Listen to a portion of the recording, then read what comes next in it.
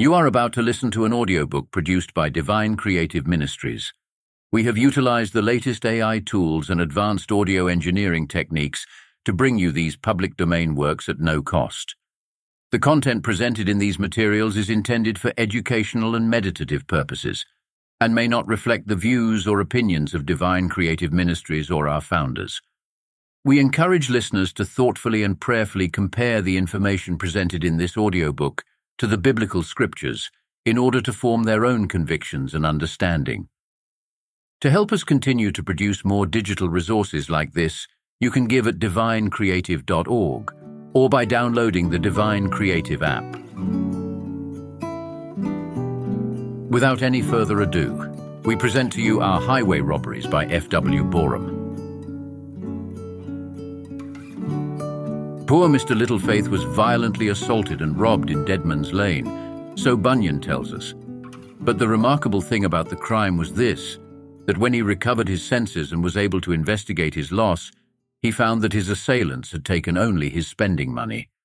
The place where his jewels were they never ransacked, so those he kept still.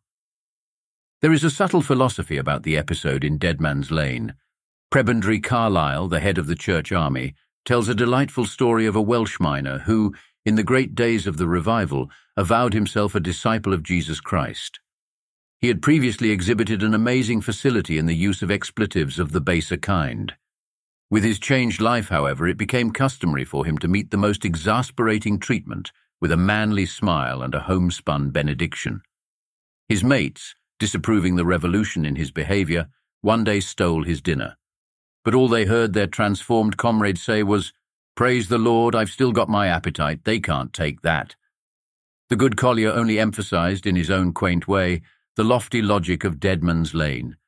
The truth is embedded in the very essence of Christian teaching. The robbers always leave the best behind them. They cannot help it. The writer of the Epistle to the Hebrews commends his readers for having taken joyfully the spoiling of their goods.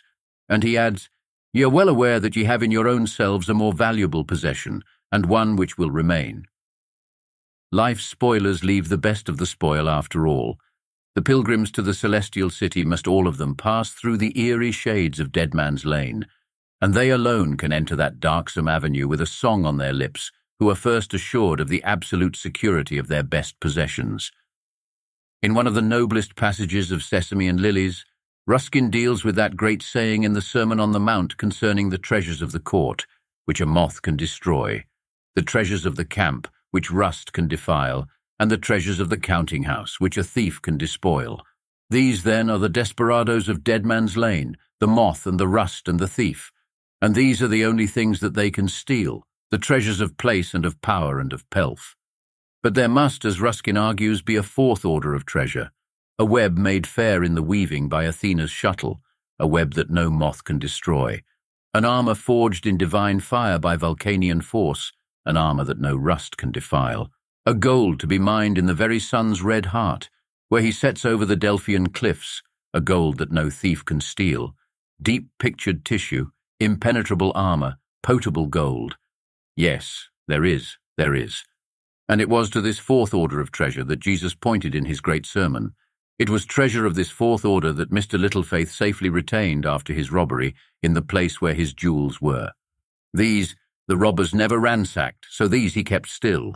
Now it so happened that Peter was standing by that day, and heard that great word about the robes of office that moths cannot eat, about the swords of power that rust cannot defile, and about the shining hoard that thieves cannot steal.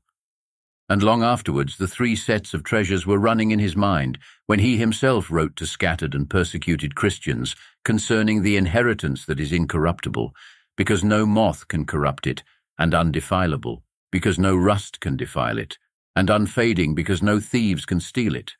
These are the jewels that the brigands of Deadman's Lane can never touch. Oh, the night was dark, and the night was late, and the robbers came to rob him. And they picked the locks of his palace gate, the robbers that came to rob him. They picked the locks of his palace gate, seized his jewels and gems of state, his coffers of gold and his priceless plate, the robbers that came to rob him. But loud laughed he in the morning red, for of what had the robbers robbed him? Ho, hidden safe as he slept in bed, when the robbers came to rob him, They robbed him not of a golden shred of the radiant dreams in his wise old head. "And they're welcome to all things else," he said, when the robbers came to rob him. The lines inevitably recall the well-known story of Jeremy Taylor. His house had been pitilessly plundered. All his choicest possessions had been squandered.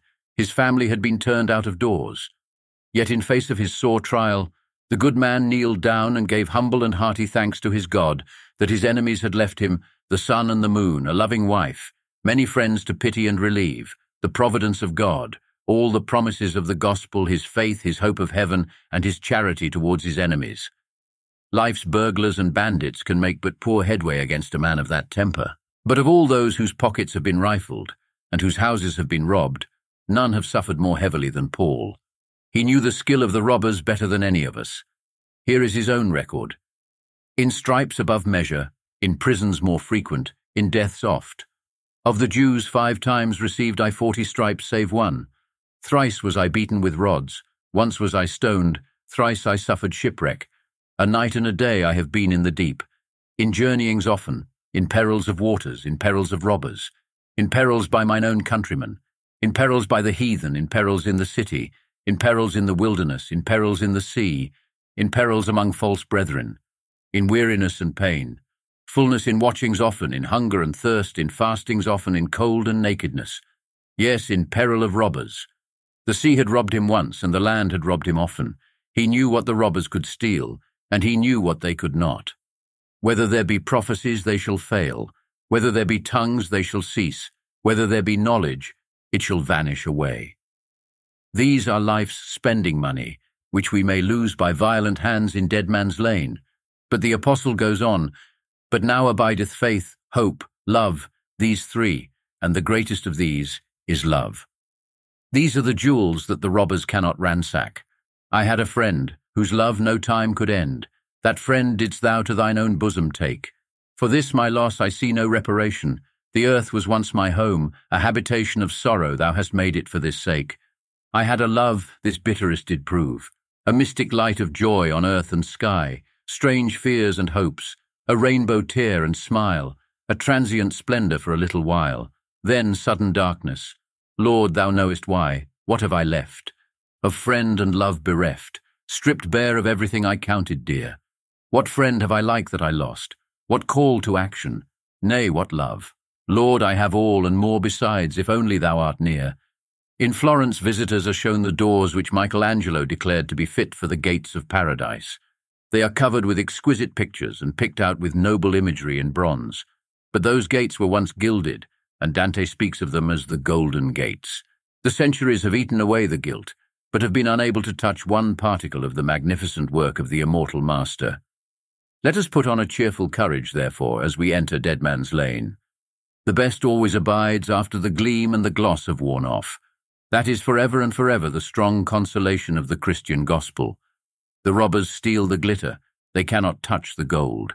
They take Mr. Littlefaith's spending money, but his jewels are still his own after the brigands have decamped. You have been listening to Our Highway Robberies by F.W. Boreham. Each and every chapter of this audio experience has been produced by Divine Creative Ministries. To help produce more digital resources like this and support the work of Divine Creative Ministries, you can give at divinecreative.org or by downloading the Divine Creative app.